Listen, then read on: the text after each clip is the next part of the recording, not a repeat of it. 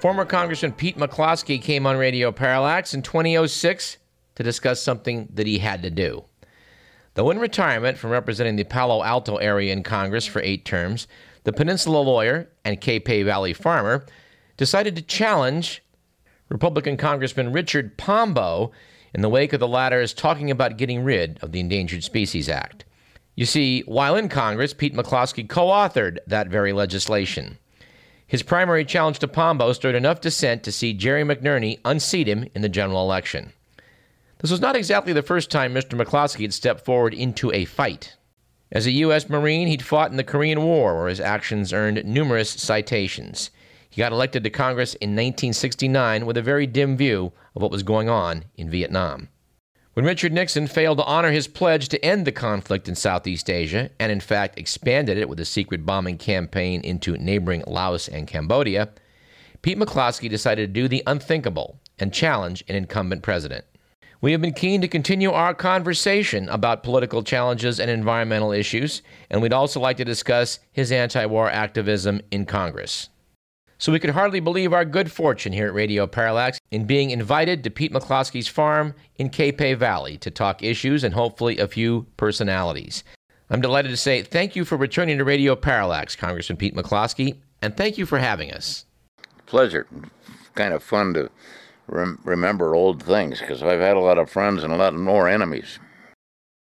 Well, I like to start off where we left off a few years back. You came on the show. You were coming off the bench at that point, and were instrumental in defeating Richard Pombo and thus helping preserve the Endangered Species Act. And I just want to note that just must feel pretty good.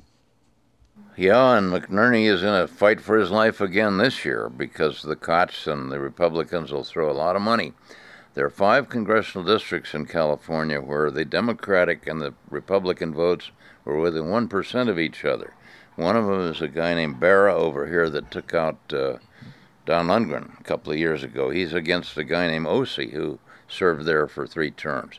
McNerney is going to have a similar fight, and there's 3 people down in Southern California that are seats that are going to depend on how many people turn out the vote as opposed to how much money the Koch brothers throw in for their candidates.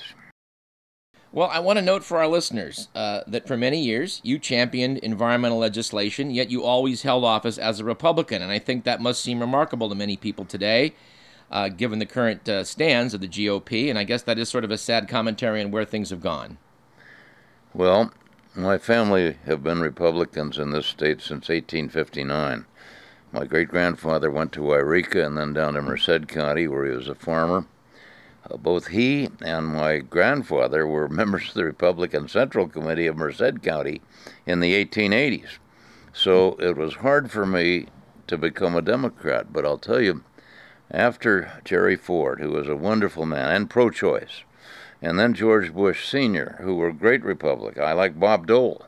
But after them, the party has turned more and more right-wing, not only against family planning, but against birth control. And that kind of knocked me over the edge. In 2007, I became a Democrat. Well, I'd like to turn the clock back and review at how it is you came to Congress. You were a Stanford grad, both undergraduate law school, decorated Marine. You had been thriving in the legal world. And I'm just kind of curious as to about your relationship with that Bay Area Republican Party, because when you ran for Congress, you had to go up against Shirley Temple Black, and she was certainly a party stalwart. I won, I think, because it was a special election where Democrats could vote Republican, Republicans could vote Democrat. There were 11 candidates, and Shirley Temple should have won. She had the name recognition, she had the backing. I was against the Vietnam War then at a time when 2-1 were for the war. I won in spite of my views, but I had a lot of good friends that came and walked precincts for me on Election Day. And when I was elected, primaries, 68, 70, 72, 74, there was blood on the floor. Once I won only because 2 other guys split the vote. The Republicans hated me. I mean, the Republican Party prayer breakfast would meet and pray to nuke Hanoi. I mean, I just didn't fit in to the Republicans until Jerry Ford became president. And he and I were good friends, and he was a wonderful man. And so I had, because of Jerry Ford, after 1974, when Nixon finally resigned, I had 8 more years in the Congress where I was a working congressman. We had a Democratic majority, but in those days, Democrats and Republicans talked to each other politely, with courtesy, with respect, and legislation was enacted because they could compromise. And I had wonderful chairmen. John Dingell of Michigan was a wonderful man on the wildlife stuff. Mo Udall of Arizona, a wonderful man. Dave Obey of Wisconsin. We had mutual respect. I really regret that when Newt Gingrich came to power in 1995, he ended that friendship.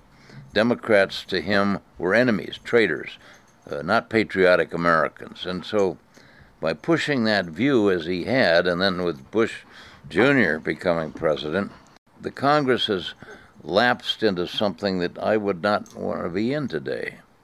Well, I do want to note there is a great YouTube description of that initial campaign of yours for Congress from your associate, Louis Butler, and I would really highly recommend that for listeners. He tells some stories about you getting in some scrapes, I guess. Well, Louis had come out of the Peace Corps in 1963, and I then had a small firm in Palo Alto called McCloskey, Wilson, and Mosier. And we hired a young man named Larry Sonsini in 1966. And Larry Sonsini built that firm into the largest in California. And they got the rise of Silicon Valley in 1967 after I left. And those guys are all millionaires now, and I'm kicking myself. Why would I leave a wonderful law practice and the beauty of California and go to Washington? But in any event, Lou and I formed the first environmental law firm.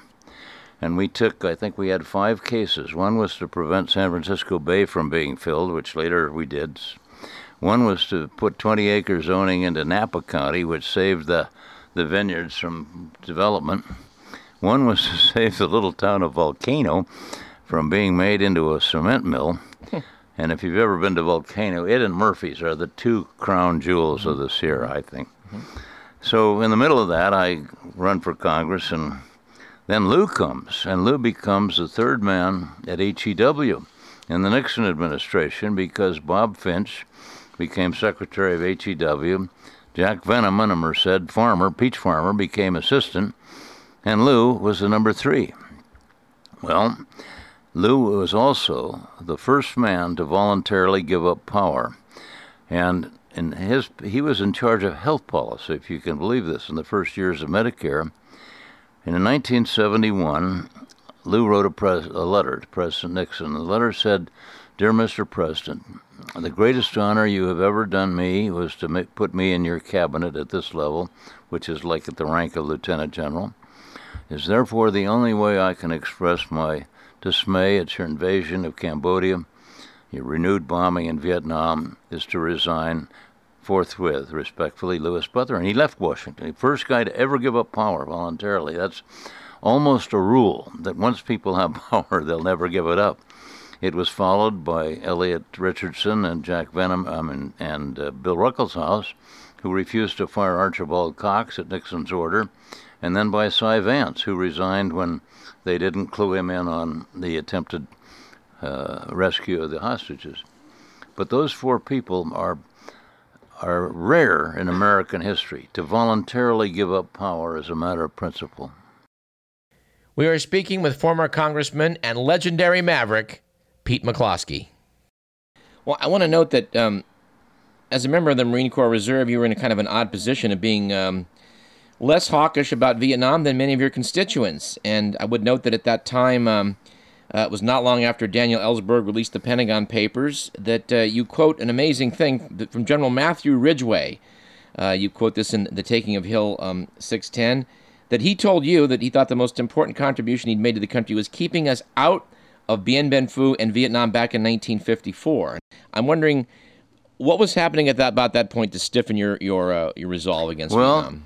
Well, I guess you knew this, that in 65 I was a lieutenant colonel in the Marine Reserve, and one of my friends had his leg blown off, and I went to see him, and here was this professional Marine saying, we can't win because we can't win the minds and hearts of Vietnamese who were blowing up their villages.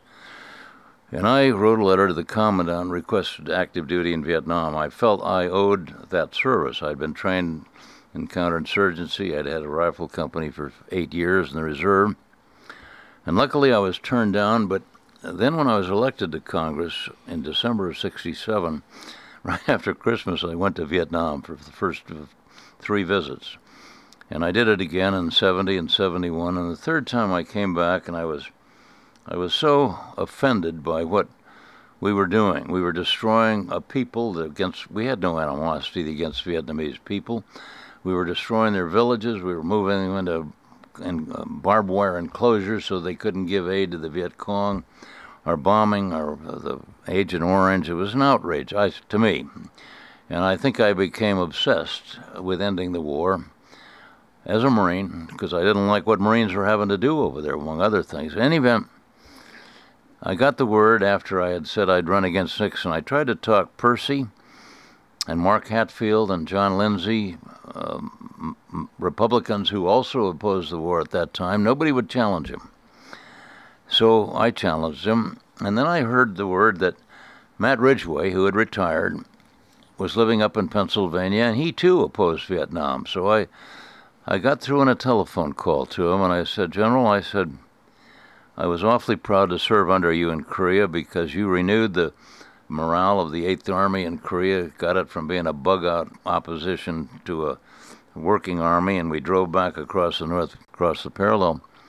And I know of your record in Italy and Europe where you were a distinguished paratroop general. And he said, young man, he said, I agree with what you're doing. The Vietnam War is wrong, but you honor me too much because the greatest thing I did for this country was when I was Chief of Staff of the Army at the time of Dien Bien Phu. And Nixon was urging President Eisenhower to go to the aid of the French, not just with air power, but with troops.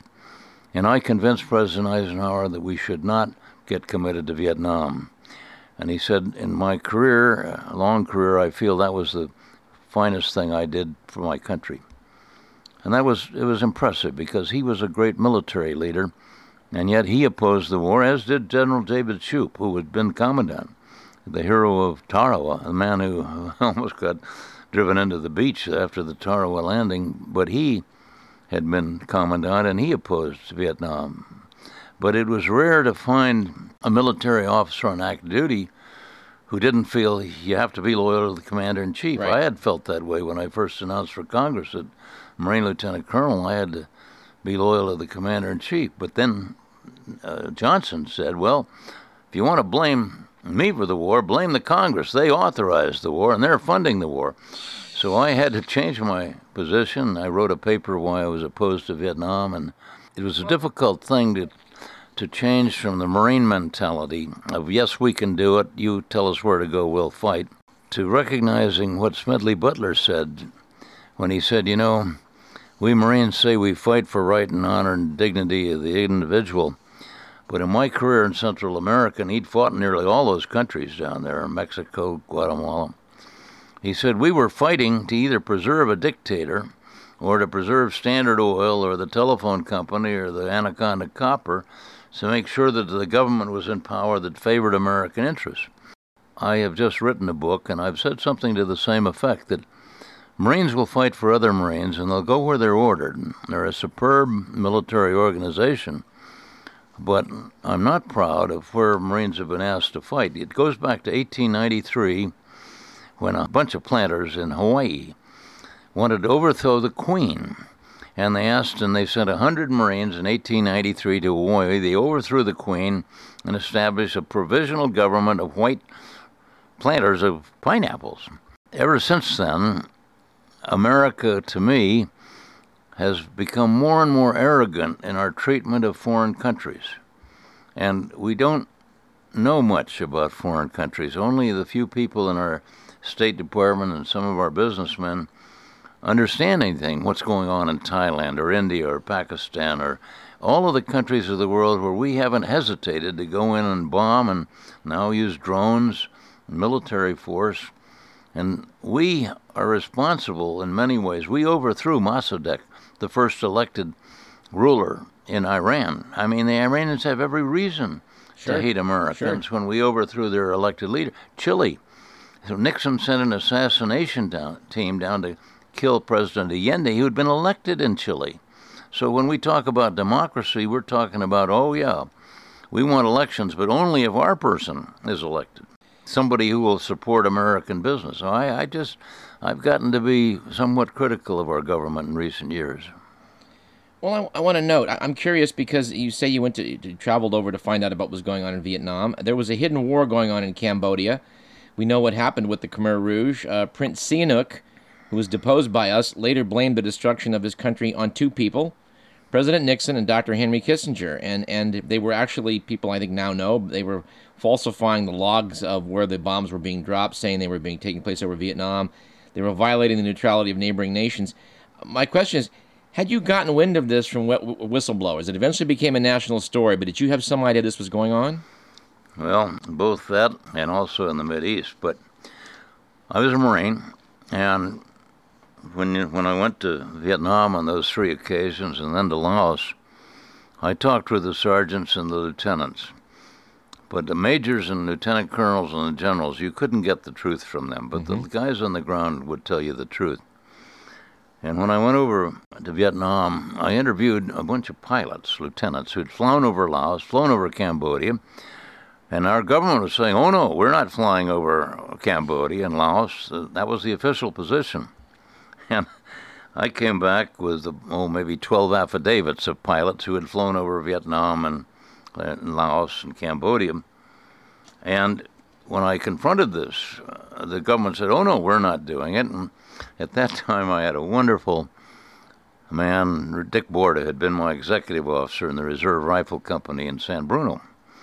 And Dick is now Assistant Secretary of the Air Force for logistics over in Vietnam. And Dick came to my office and said, Pete, what's this crazy thing you're saying that we're bombing in Laos and Cambodia? Here's the Undersecretary of the Air Force saying we're not bombing over there. Wow.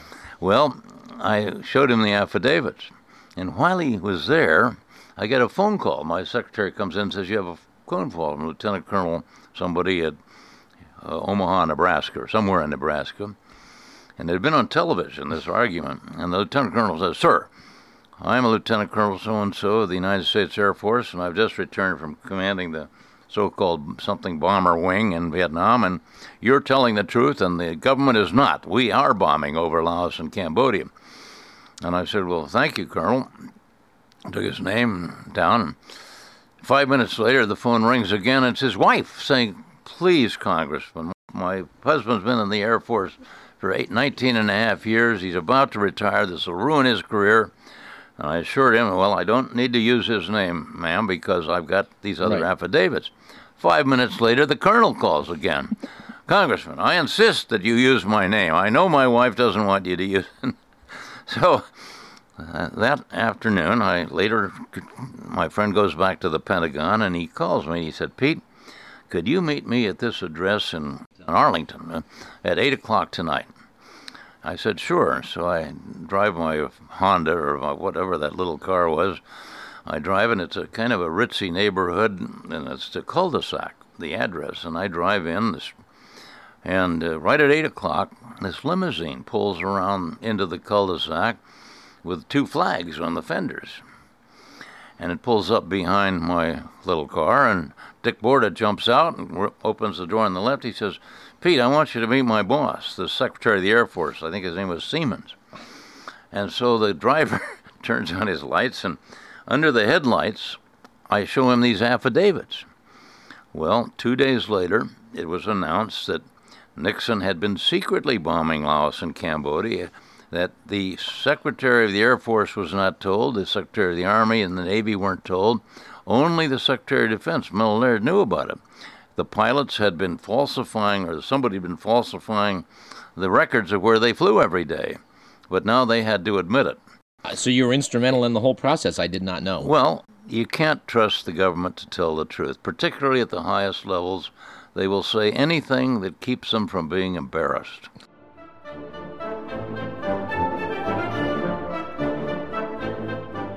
We told you he was a political maverick. We have to pause a moment in our chat with Pete McCloskey to take a break. I'm Douglas Everett. You're listening to Radio Parallax, and we've got plenty more in our third segment. Stick around.